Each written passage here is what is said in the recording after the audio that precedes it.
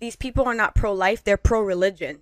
Oh, And definitely, yeah. they fought for this to be overturned because it goes against their religion. So now not only do I not have my own body autonomy, I'm now having someone's religious views being pushed on me.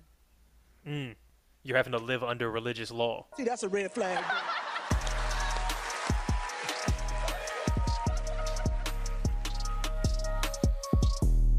It's a red flag. Also, I don't think everybody's been like formally completely introduced. Everybody knows everybody, Yeah. but like Alvin, Evo, Alvin, Gina, Josh, Evo, Josh. Pleasure. I'm Eddie, Edward, if you're, Mr. Overgold, if you're nasty, that kind of thing. Hello. Yeah. But yeah, that's like, I've always noticed that I've really felt like white people really get a second chance more so than other groups. Like the number of white people that are like successful that have like some crazy ass youth story of like, yeah, I was in prison and then I was addicted to this drug and I did this and that. Then I moved to New York and now I'm a fucking, banker or whatever. It's like, man, I'm making 90 grand a year. It's like, man, everybody that I know who has that, right? Every nigga I know that's got that first chapter of his story, the last chapter looked this like where you would expect it to be. And I'm not saying that those white people shouldn't get to do that, but They don't have they're not criminalized by the color of their skin. So like they have that advantage off the bat. yeah. So do you think it's just like, is it like the criminal justice element, or is it people not being willing to give them a job because they've got a criminal record? Is it like what elements of it is it? Because I guess it's everything. I just seen something on TikTok where a guy, and in particular, he was talking about a story about a woman who was a black woman and she was educated, worked for a pharmaceutical company for many years, and then lost her job. She went and put her resume on Monster.com, saw that she really wasn't getting the responses that she thought she would. So she tried a few things, change around a few things on her resume and try to tweak her profile a little bit better, and still with no result. So she just thought to herself, she started to kind of feel like that it may have been racial. Like there was like a software program or the way that the algorithm for Monster.com worked, that it was preventing her from opportunities. So she created a whole nother profile, changed her last name to like White Man or something like that. And and put her race, like she was white, changed her race, changed her phone number, and immediately she started to get leads and phone calls and emails and job responses With the same resume. with the same that exact she resume. had as her being a black woman. No, that shit is real. I feel like I've heard that kind of thing replicated in like a bunch of like John Bow, I think, at like the Chicago University or whatever. He did this thing he did the same thing, but he did it like vocally. So he would call up to a realtor to like find a place or whatever, and he could like perfectly do a white standard accent, a black like sounding voice, and a Hispanic sounding voice. And he did each of those voices, didn't change any of the words that he was saying. Like it wasn't slang or anything like that. It was literally just the timbre of voice. The timbre, yeah. Yeah, and the differences was exactly what the fuck you would expect between those accents. That's actually what that movie Sorry Not to Bother You with Lakeith Stanfield is about. Oh yeah, that Love white that movie. that white Yeah, voice you gotta use your is white powerful. Hell yeah. I don't need you. You gotta put a little more air into it. Like you don't have a care in the world. That shit is true. Yeah, everybody code switches. It's like a small little tiny act of dominance. Like, no, you gotta, if you want respect, if you want to be treated as a person, if you want to, sort of carry authority with you, you gotta speak like you look different, and that's how you'll earn your place in this society. It's a small little thing, but like that code switching shit is low key quite degrading. I intentionally try not to do it. So do you fight? Do you actively fight that, or do you just don't bother? When you are around a lot of white people, that over time, eventually you sound differently. Like I remember going to undergrad and being around all these white people, and then I go back home and people would say I talk funny. So like that kind of shit. So I don't actively like code switch. So for example, at work, I was literally telling another black man at work about this. The only thing I don't say at work is nigga. So my word choice stays the same. I try my hardest to keep the same voice.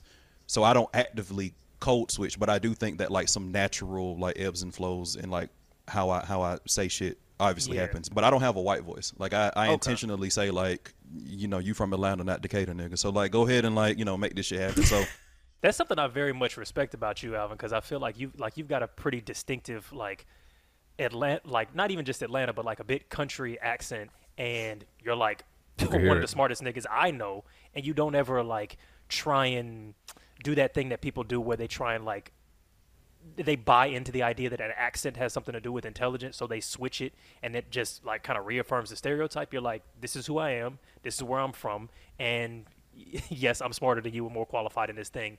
Let's get on with the work. So I appreciate that shit. Like, it's very admirable because I definitely choose my words different. It's quite draining because the field that I work in, I'm going to say that it's dominantly filled with more Caucasians.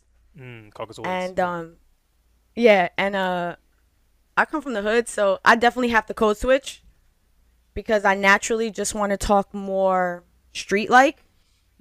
I find myself saying no worries like 15 times a day. Yeah. No stress, buddy. It's all good. Yeah, no worries. Yeah. Get your king. Yeah. I feel like it's harder for women. Some of the things that like my job, right? So like we're casual and shit now. So people at my job have started to like co-opt like my speech, like my word choice. See. So like I say bet, and like they'll be like, okay, bet. Or I wear joggers and shit, and like people have like made that like a thing now. So like there's like a joggers crew and shit, and like we're wearing fucking like tech fleece joggers and shit every day now. So like, but I feel like a lot of like black women especially don't get that same benefit of the doubt. So I feel like black men oftentimes get to be like the cool guy, right? And black women get to, don't get that same like benefit. Right. They get. Do you think so? Because I feel like black women also get imitated, but you feel like in the workplace they get more. And Gina, maybe you could speak to this. Get more controlled and chastised rather than mimicked and caricatured. I personally feel that like we're held to a higher standard. So whereas like say for example, Alvin was saying that in his workplace they're more casual, right? Clothing wise. If I really adhere to like that casual clothing, I'm more than likely going to get looked at. So I have to come in with like a little bit more just to be seen as an equal. And you think that's distinct from the way you see maybe black men being treated in that same environment? Personally, I always feel like there's a bro code. So whether it's Damn, a black patriarchy man trumps racism. Oh shit! Listen, Hold on. I've seen it happen with Evo a lot. Yeah. I actually used to work in a very male-dominated field. I used to work in the automotive field, and as much as I thought I was broed up with these dudes, they would meet Evo and just push me right to the side. So, I think that bro code will always trump. Yeah, it's definitely not surprising. Well, okay. Yeah, it was interesting because like you worked there for a while before we got together. And so she had tight relationships with a lot of the guys there. I mean, like they were, they worked together and they hustled together, selling stuff, and they were a unit. I mean, I could tell when I went there how they were a team. But once we got to know each other and I got to know them individually, like we broed up, and then so like sometimes when we would be out in places, shots at the bar, they looking for Evo, not me. They're coming to get me, and just nobody's even coming to get her, so. Yeah, I'm definitely probably happens. maybe guilty of that kind of thing. There's always a little bit of a barrier. I could see that going both ways, though. Yeah. Because, I mean, I've experienced that, too, but just with the shoe being on the other foot. Yeah. Like, how so? It's predominantly women. And it's like, oh, I'm cool with the ladies, but they meet, like, a girl that I know, or, like, just a girl comes up, and then it's like, oh, girl, oh, my God, I love your lashes. Just find anything to compliment, and then it's like they just welcome with open arms. And then they kind of like push me to the side, and then they just having their girl talk. So I don't know. Like I get what you're saying because it is bullshit. Like when it comes in the workforce and how that could affect you in your career, and impact you in your career. That's bullshit. But I guess like when it just comes to being able to understand someone or just bond with someone, I feel like it can kind of go both ways. Especially after 5:30 when you're off work. Josh, I would definitely agree. I could definitely see that happening, but in the workplace, I definitely do think there's a slight difference. Yeah.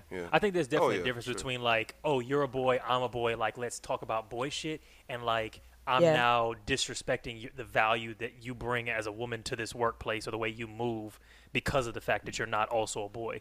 So I think there's a little bit of I think maybe a gray area between those two things, because I definitely relate to men differently than I do to women, but I try to not let that bleed into the way that I treat people, but maybe there's an implicit bias or whatever. But one thing I was gonna say about that code switching shit is I don't think I'm like at 100, but like I don't operate at 100 around whites, because it sometimes feels minstrel. Because I feel like there's shit that I do around black people that's like tongue in cheek or making fun or like flamboyant that I don't feel comfortable operating the same way. Is that just me, or the piece that maybe Eddie is thinking about is that, like, when people like you and I come from the same place, there's a different level of connection. So the way that we might speak to each other is gonna hold a different kind of weight. Okay. Versus just like someone we met at work. Yeah, I guess what I'm getting at is kind of like, so what Alvin said of like, if I go bet to somebody that's black and they say that back, it's like, okay, this is understanding. Whereas if I say it to somebody white and then they say the same thing back to me, now I feel like an animal in a zoo a little bit, or I feel like they've taken something and copied it, and I don't like feeling like that. Like I don't say nigga around white people because I feel like it's given the wrong energy. Even if they know they can't say it, it's like I don't want them to feel like, oh, I'm down, or like, oh, let me try that, or anything like that. Or like even like when I'm around black people, we joke about being black on some nigga shit. Like we'd be like, oh, niggas are this way, niggas are that way. I don't talk like that around white people because it's I don't want to be on display, and that's what I'm getting at. Like I feel like when I'm too black around white people, it feels like I'm putting on a show. Like like you catch them taking notes. You know what I'm saying? Like you're just operating like it's two black people operating, and you see a crowd of white people like, oh, interesting. What?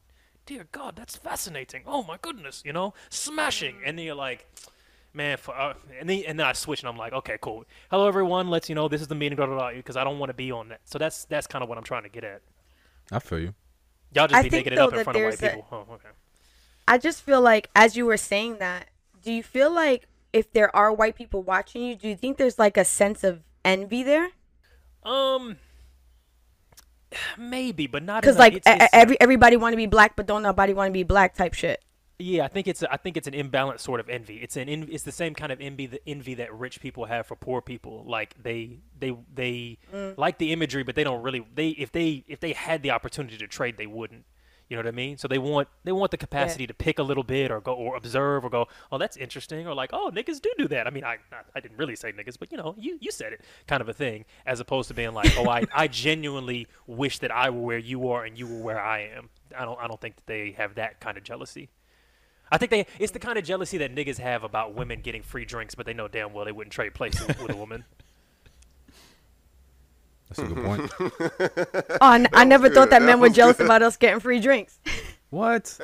Oh yeah, no, absolutely. You know how many times I wish I could go to the bar? How many times I wish I could go to the bar and just kind of bat my eyes and get a free drink? Right. Doesn't happen. Now you got to wiggle that dick. You might get one. Who knows? Yo. I was like, what is Evo talking about? I mean, I have gotten free drinks. Don't get me wrong, but typically, typically, if we're in an environment, right? If we're in an environment and the objective is to get free drinks, I'm deploying my wife. I'm saying, hey, babe, why don't you go ahead over there? Get us these drinks. So, you come with a crew of women. I'm drinking for free the whole night. Ooh, yeah. Exactly. Okay, I see. You gotta play to those strengths, just not at a different type of club, but it's Eddie though. I got Eddie. I'm gonna be that guy, man, and I'm gonna go ahead and say What's it. up? So, the code switch argument for you is a little bit different than the code switch argument for other niggas. So, okay. I want to preface that by saying that you do not sound white to me, because you have like a deepness. You have a deepness in your voice, like that I immediately like identify as a nigga. But like, bro, your word choice and just like how you move through this shit, like your regular ass speech is most niggas code switch. So I think that like your particular brand of code switch is more, it's a little bit more nuanced than the regular nigga, I will say, because your regular word shit is just like you would be my code switch. If I was code switching, I would try to sound like switch to this. Eddie, I think you're not taking into account how I joke. Like you're taking into account like maybe how I like construct an argument or like how I'm talking right now, but you got to take into account when I'm saying something goofy, which is maybe nigga, your goofiness is Shakespearean as fuck, man. I don't think you put that into perspective either. 100% I agree with that. Okay, cool. You like, yo, Eddie reads mad books. Yo. I don't stop. We gotta stop spreading this misinformation, bro. I don't know how to read. I never learned. I just listen to mad TikToks in the background. I have it on. That's all. Don't even finish the whole thing. Downplayed the hell out of that. Yeah, I'm not trying to. Yeah, no, I got a street reputation to uphold. But yeah, I think the free drink thing comes with a certain dynamic. Like, if you was getting free drinks being bothered by people that you didn't want to deal with, I'd rather be sober, right? Yeah, for sure. Like the drink ain't worth the nigga that comes with it, I would say. You know what? In some cases, I feel like some girls will take full advantage of that. Oh, that's a fact. I mean, we've been in situations. Yeah, they will. Yeah, they will squeeze that for every drop that it's got, and lead that man on to infinity, and in the end, just dump him off the edge. Do you think that's common? Because I feel like that's a pretty common talking point, but I wonder the percentage of women who are actually doing that. Gina, have you done this? You got kind of quiet. No. Okay. No, I got. Hey, it's Kaylee Cuoco for Priceline. Ready to go to your happy place for a happy price? Well, why didn't you say so? Just download the Priceline app right now and save up to 60% on hotels. So whether it's Cousin Kevin's Kazoo Concert in Kansas City, go Kevin, or Becky's Bachelorette Bash in Bermuda, you never have to miss a trip ever again. So download the Priceline app today. Your savings are waiting. Go to your happy place for a happy price. Go to your happy price, Priceline. I got quiet because I've seen it happen. And it almost feels kind of shameful as a woman because I'm like, this is the type of power that men can use against us. They can say things like this. And it pisses me off because women a lot of times want to talk about independency and, I don't need no man, but then we'll do shit like that. And then me as a woman, I get grouped up in that shit. I like to buy my own drinks, so I don't have to worry about nobody bothering me. And that's just how I roll. But I've definitely seen it happen. It definitely does. That's a difficult one because I've seen the counter argument to that being like, well, if I'm going to have to suffer under sexism, patriarchy, etc., I may as well figure out a way to use some of it to my advantage. Like, what's the phrase? Don't talk about what patriarchy is doing to you. Talk about what patriarchy can do for you. Kind of a stance. And I kind of understand where some people are coming from with that. Like when you think about like OnlyFans or any of that kind of sex worker adjacent stuff, it's like, well, shit, niggas are gonna do this anyway. Maybe I could get a bag off of it. Maybe I can kind of cushion my life and make it a little bit more uncomfortable because, shit, we getting constitutional rights. If I don't, somebody else will. The Supreme Court, so, Yeah, exactly. So it's like, I don't know that I agree with that, but I kind of see where they're a little bit coming from. Like, I can't change the laws. I can't change the whole society, but I can, in the meantime, I can make my paper with what these expectations are. So, I don't know. I just feel like it still gives men ammo to point the finger at a woman and say, bitches be like this. Is that women's responsibility though? And like, what do you mean? In their responsibility as far as like what? In the sense of like, I feel like I agree. Sometimes like women will have a certain shitty behavior at some percentage, and then men will use that as like the Fresh and Fits and the fucking Roommates and the Kevin Samuels and whatever will use that as fuel for like bitches be like XYZ. And I'm wondering like, is that even something that should be the responsibility of women? Like, oh, if my homegirl like kind of takes advantage of a guy by buying a drink that is she and myself now responsible for the fact that these other niggas are gonna kind of twist it as if women are really the primary problem in this environment? You know what I'm saying? I get what you're saying. So I'm gonna say it's partially our responsibility because we can't change the way men look at us. I feel like as women, we can take control of that within ourselves. If I set the example of I'm not the type of woman that wants to take advantage of men, then maybe I can help another woman see it that way. Because a lot of times men are not going to listen to what a woman has to say about the way that they view us. That's definitely true. Okay, yeah, no, I can definitely see that for sure. But listen, I'm not hating on nobody getting a bag either. I gotta hate on some of it. I gotta hate on at least a little bit, because some of it is like, I can never guilt somebody for the way that they survive or the way they get their money when it's needed. But it's also like some of this stuff is like, I feel like a lot of OnlyFans folks or like sex worker folks, some of them have not. I don't know if it's 50-50. I'm not gonna say all, but some percentage I've seen have like quite a deep disgust for their clientele, which I'm not sure how I feel about that. Like.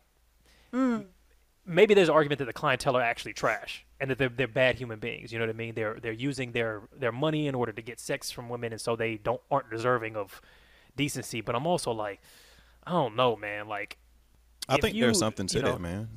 Like that's why I'm conflicted. That's why I'm conflicted. There was a conversation on Twitter. This was maybe a month ago where it was, we can't normalize sex work without normalizing the clientele, and there's a disconnect between those two things. Like, we're trying to normalize sex work, but then the people who are the clients of sex workers are still very much like looked at as less than, as disgusting white people.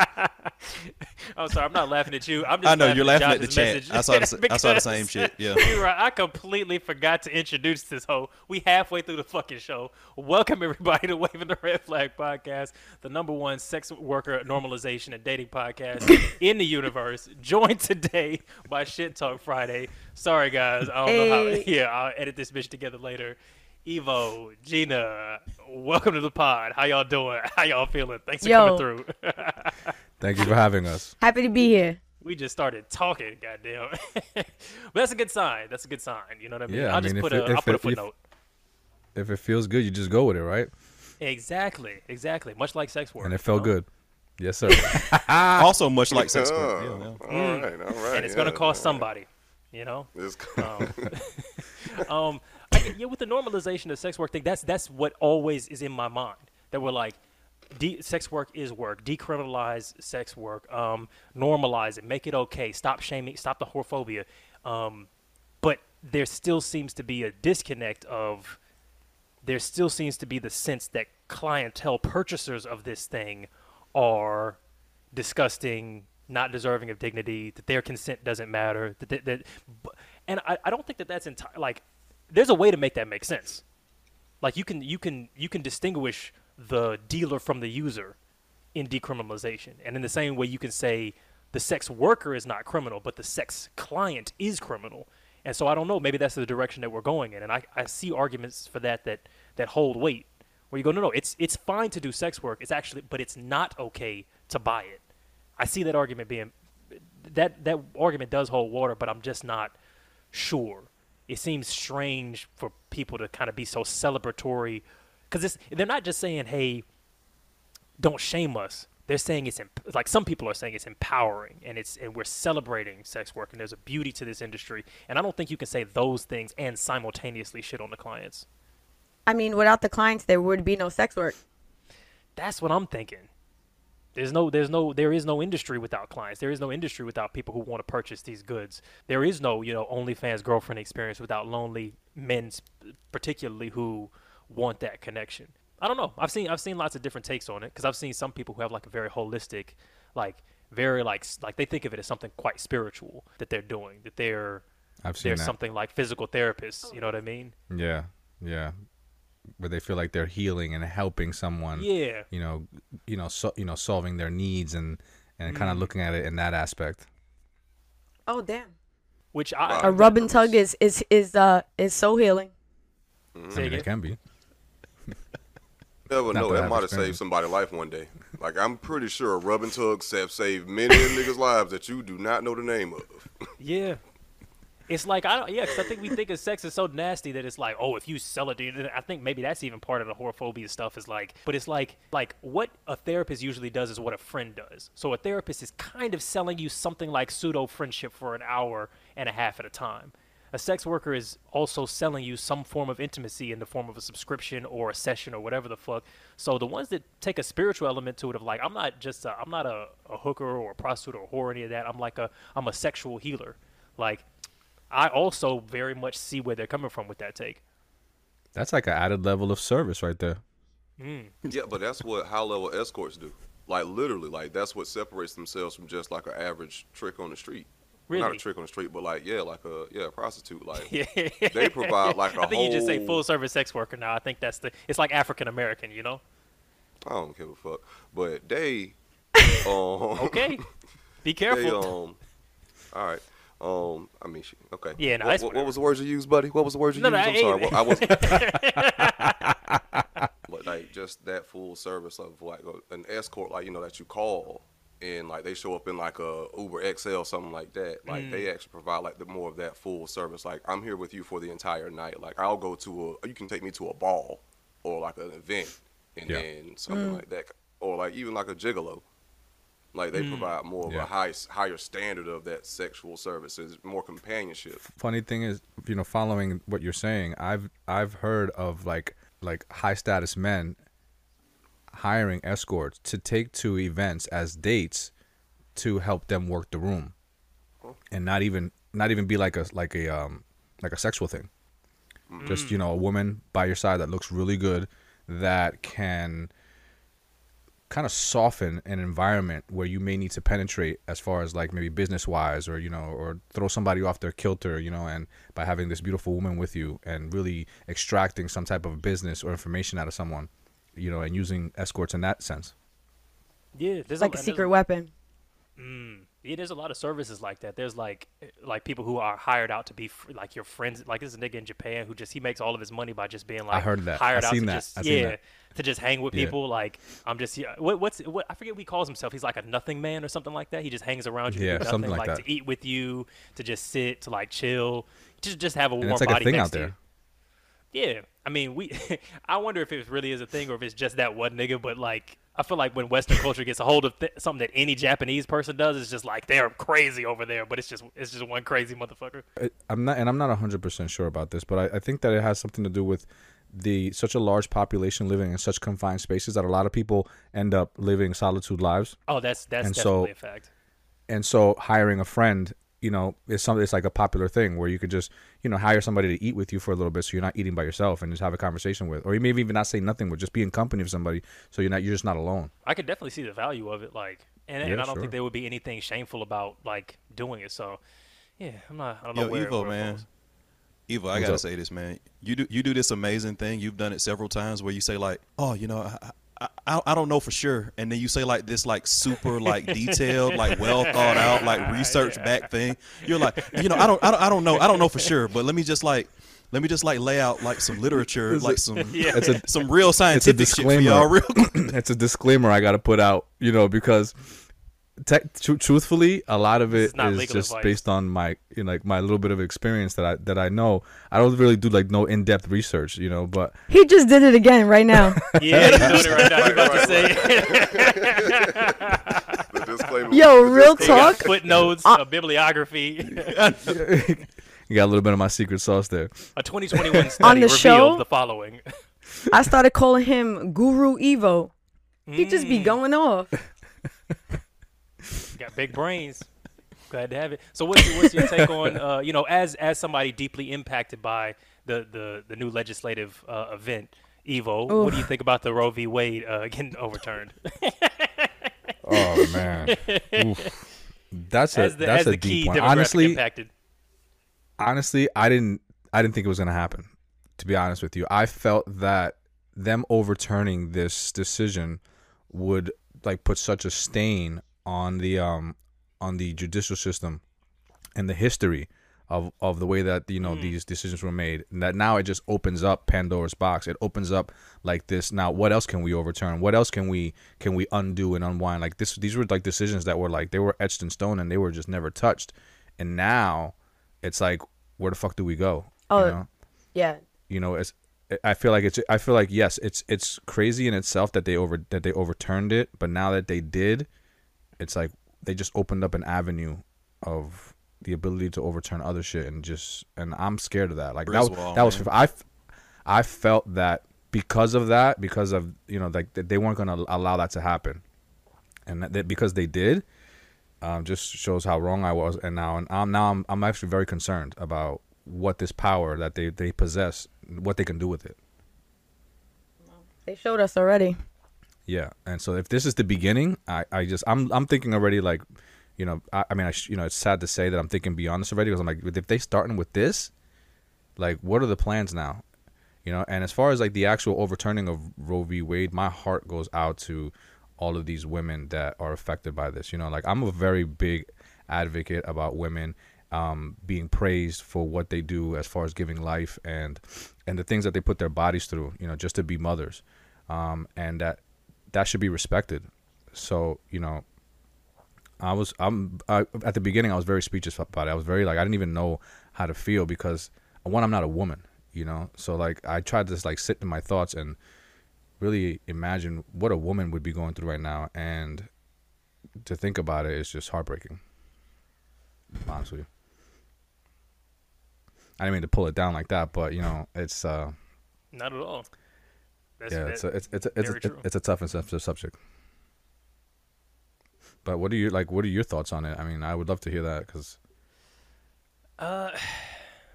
Yeah, I don't know. What's the room feeling right now? What do we think, Alvin, Gina, Josh? I want to hear from a woman, personally. Yeah. I was thinking that. Actually, yeah. Let's go there first. Let's give space for that. I'll be honest. This subject is kind of hard for me to talk about because my initial feeling is rage. I have a daughter.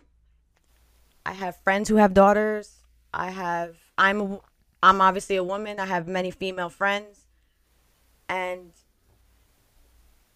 the fact that we now no longer have the choice to say, this is my body and this is what I choose to do with it, just makes me feel like as a woman, we are going backwards.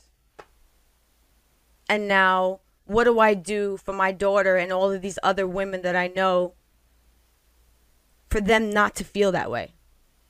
Like, I almost kind of feel lost. Yeah, because it's like there's not really a path. Like you're taking a step backwards. So even a step forward is like to where it should have been. So it's like. And it seems like because it's like a Supreme Court decision. It seems like such a behemoth of a thing to try and fight back against. Like you got to protest to get a law at the highest court changed back. Otherwise, you just try and figure out the best way to do what you can with the new shit. And that's my thing. Like, where do we even start? Yeah. It's gonna be rough. Like they feel like there's no light at the end of the tunnel, and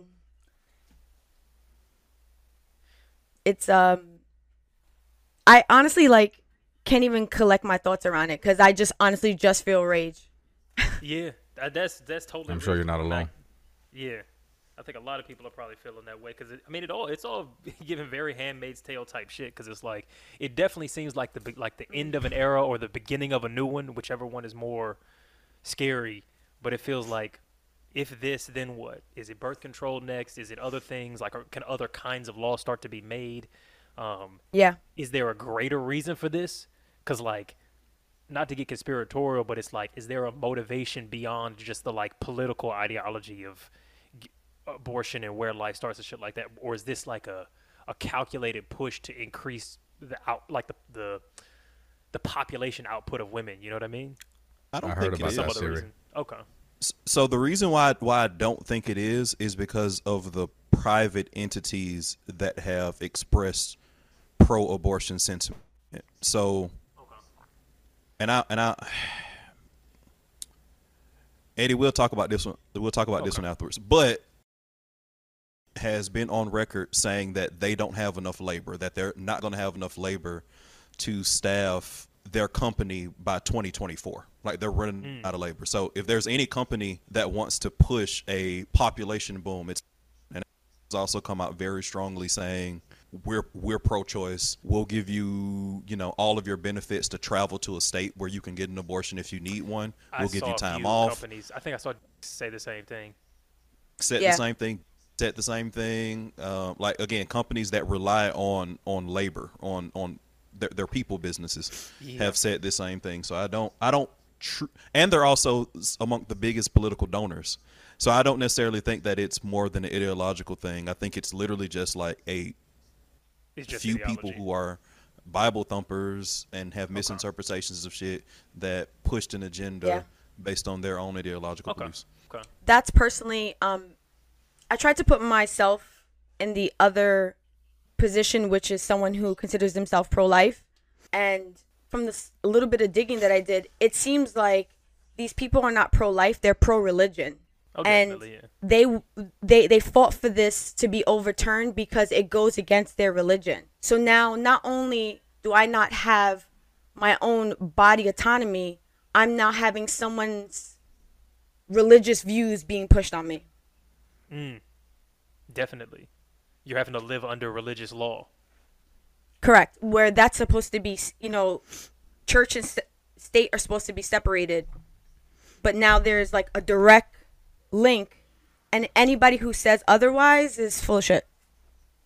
That's scary where that could go. I mean, what has already happened is scary because I'm thinking about like what the next, and I don't know like how this manifests at like the state level. Like, because I mean, like you said, there are companies that are funding their workers going to different states and stuff. So I'm assuming it's not like no woman in America can get access to it, but now it's going to become like over time it's going to become harder and harder and harder. What the next 10 years are going to look like for for children's outcomes, because it's going to be a lot of kids that don't have the resources that they might have otherwise had because their mother didn't have, the option to terminate the pregnancy. A lot of women whose like earning ability and like economic power is going to be reduced. Over the next 10 years, it seems like it'll be. Yeah. So right now, the next target, and Clarence Thomas wrote about 3 specific cases in his concurring opinion, but Griswold is going to be the next target, the right to contraception. So if that becomes the case, then it becomes more difficult. But right now we're in the phase where it's an organizational thing, because now you can just work with grassroots organizations to get women where they need to be. There's a plan that Elizabeth Warren put forth where you could just start clinics on federal land, and there's federal land in every single state. So as opposed to like having to travel to New York, you can just travel to another city perhaps. So right now it's bad, but it's something that people can organize around, and it becomes a community effort. What you see going into midterms and then in the next presidential election is this looks like America pre-1973, where there's a federal abortion ban where like you can't get it anywhere legally. Yeah. So I think that's the fear. And then again, if they attack Griswold, now I no longer have the right to contraception. So that's what I think the worry is. That's what my worry is. Do those two things seem likely? That there's a federal abortion ban? Yeah. Increasingly, man. Like, I mean, so they're not going to have a supermajority in any given point. The map doesn't look like the people that are proponents of that have a supermajority anytime soon. But what you see in this case is they don't have the same respect for the rule of law that the Democrats seem to have. So what I anticipate happening is that, you get a GOP president, you get a GOP majority, and you get the filibuster abolished, which is something that our current Democratic Congress has been reluctant to do. So if they abolish the filibuster, then they can do whatever the fuck they want.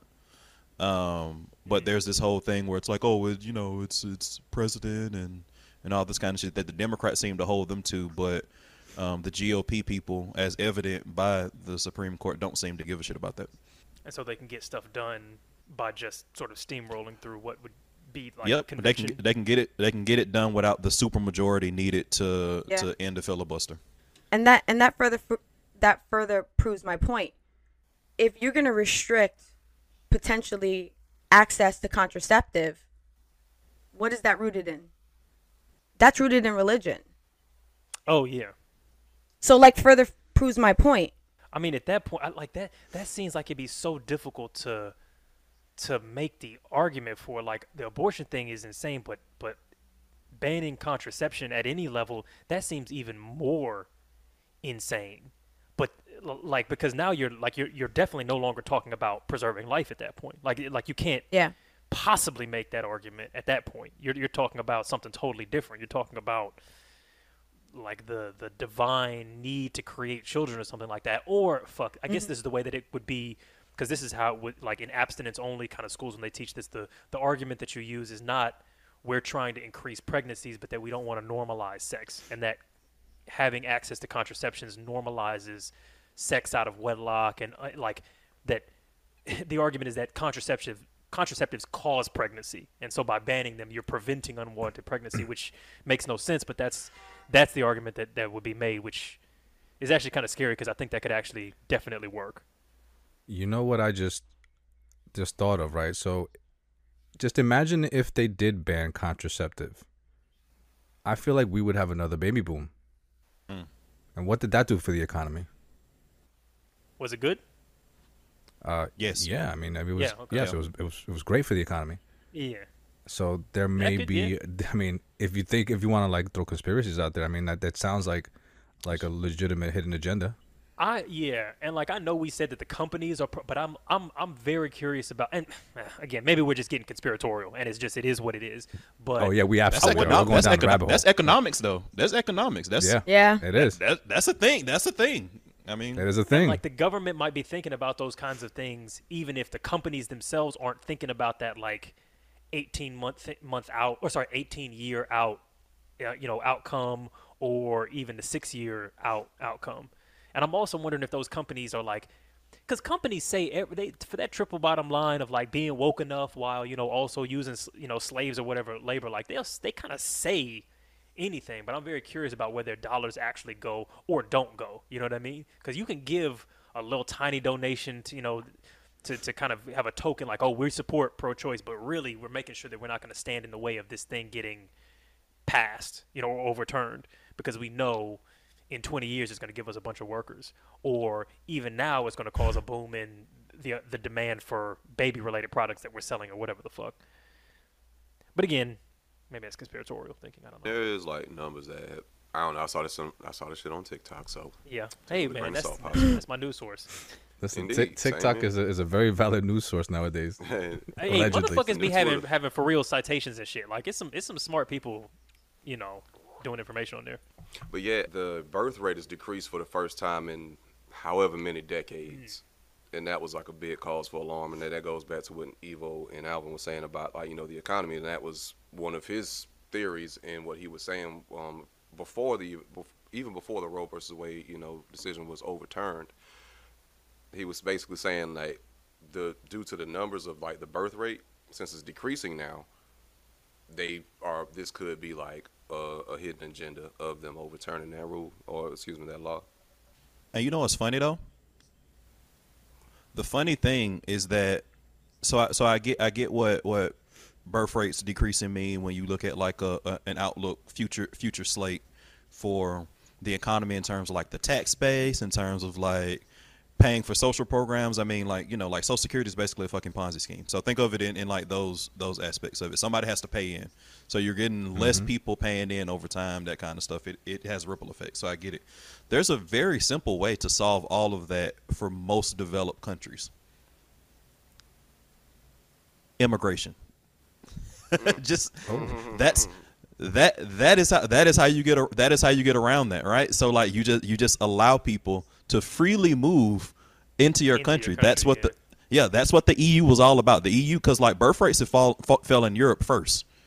So what they did was they just allowed free, consistent movement across all of those borders to try to get around the fact that they were doing that. So like, Which is, I believe that's what the Democrats are trying to do down south, is just open up the borders, right? I mean, I feel like that was a thing for a moment. We're parents of Gen Z children, and we have a lot of conversations about what they see their future looking like. And a lot of these younger generations are talking about not wanting kids Oh yeah.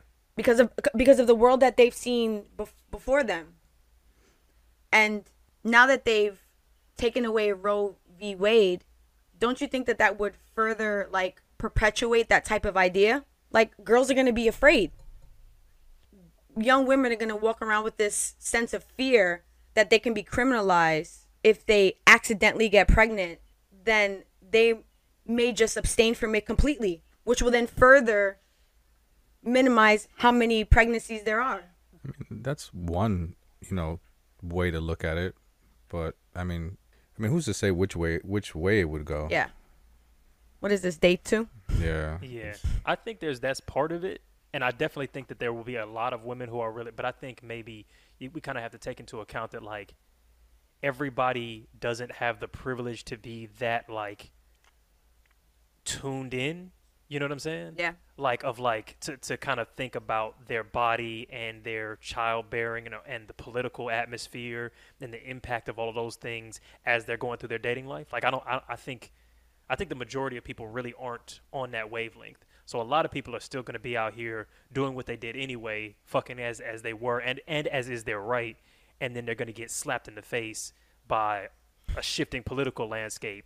And so I think there'll be like a small percentage of people who are like, I'm going to be really, really way more strict about my birth control and and I'm afraid to have sex and all this kind of stuff. But I think the majority of people are going to get slapped on the other side of that because they're just going to be living their lives as they should be able to. But then the government is going to come in and tell them that they can't get that abortion that they thought that they now realize they need. Yeah. Not to make it. Well, it's a double-edged sword. Yeah. How old is your daughter, by the way? She's 8. Okay. Yeah. Are having those conversations about at 8 years old? Like they're having like those cognitive thoughts of like, I don't know if I want to be a parent. Like your child is saying that she doesn't know if she wants to be a parent while she's at 8 years old. Yes, 100%. My daughter's dream, adult life is to live alone, have 2 huskies, and like live in some sort of like forest environment. Okay. She avidly speaks about that. And is that shit? That's why. So is that because I feel like it's 2 ways that could arise. Mm-hmm. Is she still in like cootie phase, or is she just blown to like master's degree in gender studies level kind of political awareness? Because I feel like both sides of that could result in that. What's dream that life, young girl I mean? who like talks about like the environment? Greta Thunberg. Yes. So she's like a mini Greta Thunberg. Like she's definitely still kind of in the cooties phase, but she has a level of awareness that most girls her age don't have, and that's because we as a family we speak very openly. You know, the boys, they have a platform to speak about what it is that they're feeling freely without judgment from us, or without them feeling like they don't have a voice in this house. So we have a lot of real conversations with our kids, and a lot of times if she's in the room, she's in the room. Like we don't shoo her out like she can't be part of the conversation or like she's not part of this family. So she's heard a lot of adult conversations. Yeah. Literally. I fuck with that. Yeah. As 8 is, I wouldn't think about none of that. I was thinking about a lot of things, but nothing like that right. At 8. I don't think. Yeah. I was thinking about we actually spoke to her about the whole Roe v. Wade thing. So you have had those conversations with her, or yeah okay. Yeah, I mean, they're in a way where we understand that we're talking to an 8-year-old, you know. So we give her like the 8-year-old version of it. It's not like a conversation that you and I would have, you know, like in this dialogue. But we try to help her understand, you know, some of the realities of what's going on. Yeah, what's that look like in society? Because 8 years old is like 3rd grade, right? Well, she's entering 3rd grade. Entering 3rd grade. Okay. So a 2nd grader entering into 3rd grade. I'm just wondering, like, how do you, because when I think about Roe v. Wade, it's like all of the things connected to it are very adult. It's sex, sexuality, it's childbirth is where that comes from, And so I'm wondering, like, can you walk us through kind of y'all's process for what that looks like to translate that to a prepubescent, an 8-year-old? I'm wondering if any of you have ever seen that movie Captain Fantastic. Yes. Okay. With Viggo Mortensen. So, correct. So, did you see that scene in the movie where his daughter asked him about rape? I don't remember it. I do remember like sorry, go ahead. No, it's okay. So, in that scene in that movie, I was blown away by how he was able to have that conversation with his daughter, and basically what he did was he just made the conversation very black and white. This is when a man does this to a woman without her consent. So that's the same way we approach these type of conversations with our daughter. We just make them very black and white. So when we spoke to her about Roe v. Wade being overturned, we explained to her that there are times that women will become pregnant and choose not to want to follow through on that pregnancy. So at that point in time, if they make that choice, they'll go ahead and not have that pregnancy by terminating it. and that choice is being taken away, which is a problem. And it's literally just like that. And then we open it up for her to have questions. And a lot of the times, her questions, I think, would kind of shock you because they're very more so like, why would somebody do that? She's not really even questioning the information that we're giving her. She's questioning why those type of things are happening. Yeah. Why, it doesn't even make sense to her why that choice would be removed. Correct. Sort of thing, because she's coming from, for sure. Yeah. Yeah, no, you're right. That, like, the way you even put it, just, like, very straightforward is, this is what pregnancy is. You have a baby. It grows in your body. You sometimes don't want to, have that baby, so you terminate it while it's still a pregnancy, and the government wants to make it such that you don't have the right to do that with your own body. Wham, bam. Pretty clear explanation. Yeah, we just feel like that if she's asking, that's an opportunity to give her some information that she's actually being receptive of. Definitely. So we see those as opportunities to give her knowledge that it's important that she wants to receive it.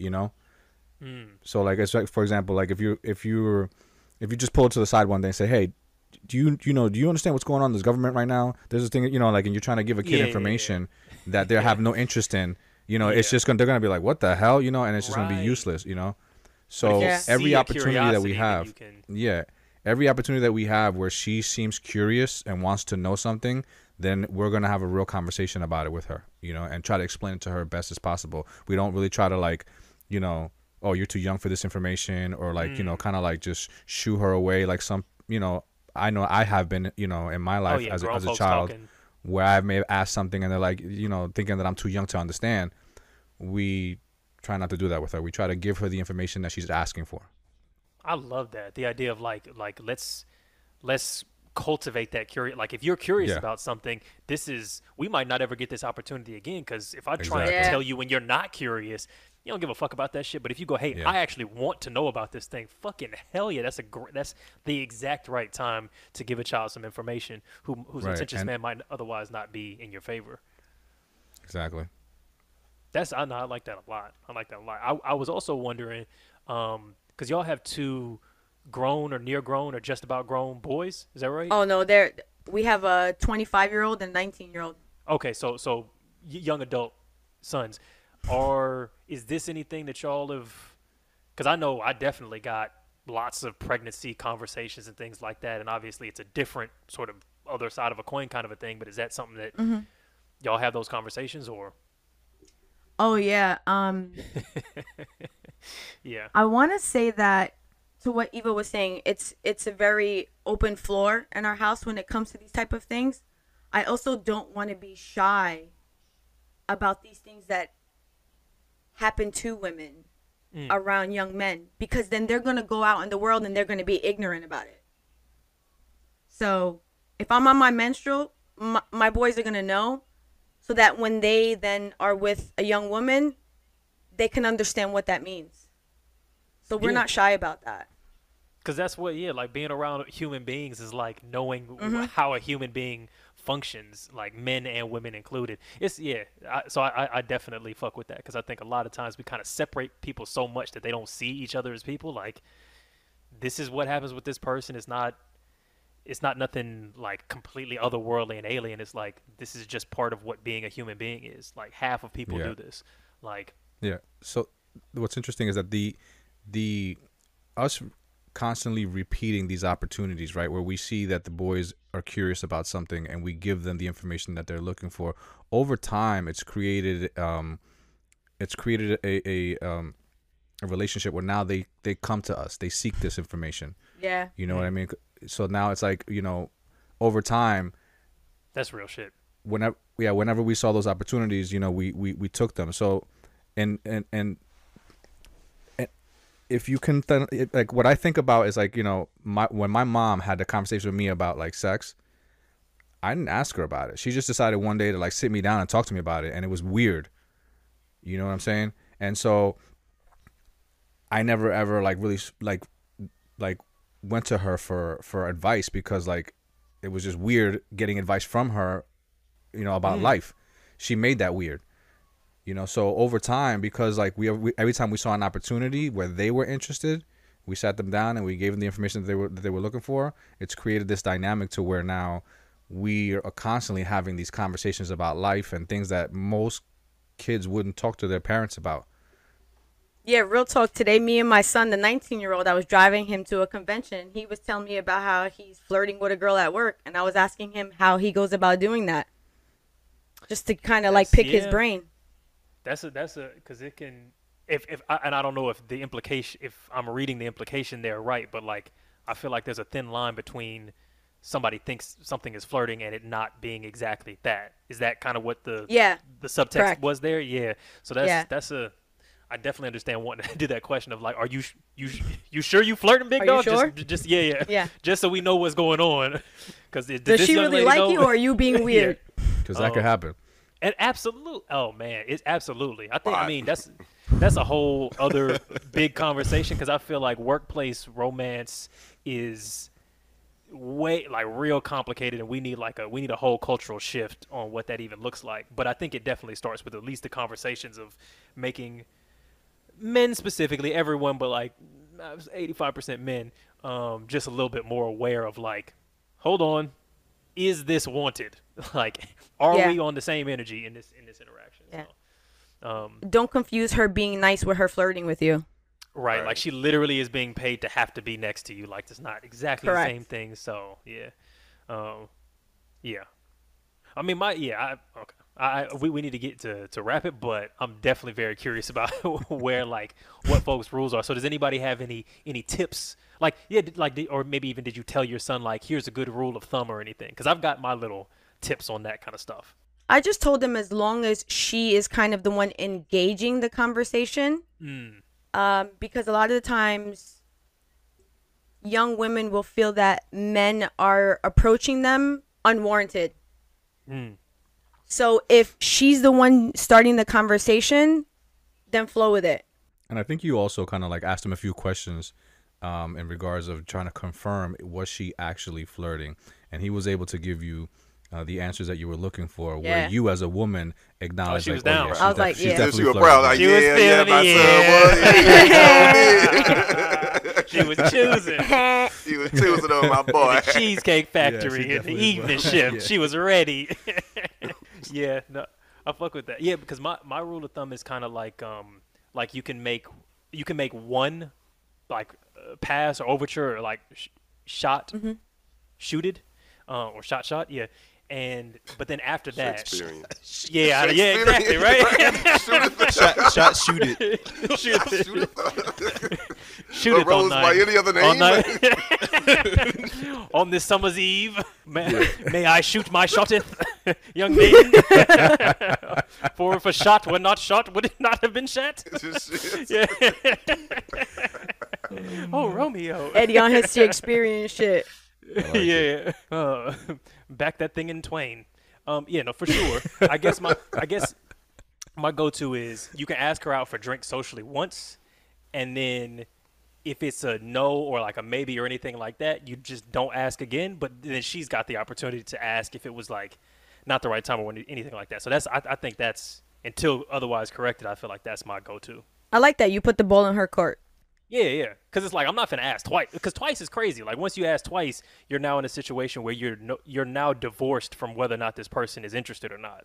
Like, you're acting without waiting for any kind of feedback of their interest. And that's, like, literally the building blocks of harassment. Like, if you asked and they went, oh, I'm busy on Thursday. Cool. Don't say shit about it ever again in that workplace. You got the one time, and that's it. That's my go-to. Right, because in that moment, if she was really interested, she would have gave you the alternative right then and there. Like, I'm busy on Thursday, but I'm free Friday. Absolutely. You know? She would give an alternative. Yeah. Or, and look, and this also happens of like, it can be slightly more complicated than this, but I feel like men try and wedge in on the gray area too much, where it's like, she might have wanted to, but maybe she was busy, or maybe she didn't know you well enough yet, or maybe she was like seeing another nigga at the time, and so that she might have actually been very interested, but she said no in that moment and later would or whatever. But that's not your job to try and parse out and figure out like, oh, well, actually she wanted to say yes, but if I ask twice, she'll, that kind of. It's not your job to wear her down or figure out the ulterior motives behind why she. If it's not, then leave it in that court, because 9 times out of 10 she probably just wasn't feeling you that much. Yeah, a lot of guys will be on their Jim Carrey Dumb and Dumber shit where they're like, so you're saying there's a chance? Exactly. And I feel like a lot of niggas definitely trying, because like they're not wrong. Like I feel like sometimes, like a lot of times there is like a little bit of a chance, or there might be some ambivalence or something like that. But a lot of times it's like, why would you want the hard sell anyway? Why would you want to risk that 1 in 10 that actually, when she said she didn't want to go out for drinks, she actually really did, or whatever? You know what I mean? Like, just let it go. It's called being desperate. Definitely. Yeah, but some men like that challenge. No, but I'm saying is like a lot of men they're desperate in trying to create an opportunity when there's one it's not obviously available. Okay. Yeah, and I understand what. God damn, I'm sorry. Yeah, you're being attacked over there, bro. Your plant's not having it. I put it in a precarious position earlier, so it's not like it's propped up against the window pane. So, but anyway, we're about to wrap this shit up anyway. So look, if you see the government slowly crouching in on your constitutional rights to bodily autonomy, taking away your right to abortion, you may be seeing a red flag. But if you start the fucking podcast halfway through, nobody knows what the fuck's going on, you got 2 guests. Might be you just waving the red flag. It's been Waving the Red Flag podcast. It's been Shit Talk Fridays. We'll see everybody next week. Before we do the, whatever, do y'all got some stuff to drop? Like, where should people follow you, et cetera, et cetera? You can find us at Shit Talk Fridays on YouTube. You can find us at ST Fridays on TikTok. And this was awesome. Like, I'm going to miss you guys next week. Great conversation. Thank Definitely you so much for coming through, guys. Very much appreciated. Very much appreciated. Fantastic conversation. And, obviously, everybody, if you want to come through on the Patreon beforehand to watch us live as we talk to guests or just chat shit or just get set up, come through. You also get bonus episodes. For this episode, like, subscribe. Let us know, what you think about everything that we said down in the comment section. And we'll see y'all next week. Any final closing remarks? Anybody? Shout out to Raven the Red Flag. Shout out Shit Talks. Shout out to, Most Knuckle. Gang on. I forgot to ask y'all. Yeah, maybe we need to do this next time, because Josh and me was having an argument about the difference between a MILF and a cougar, and it's getting a little bit heated because I think people. I would love to get into that. Yeah, maybe we'll save that one for next time, and y'all, you can look up some sources. You know what I mean? Gather up some TikToks, some Wikipedia articles when we come to the conversation next time. All right. Yeah, we'll be ready.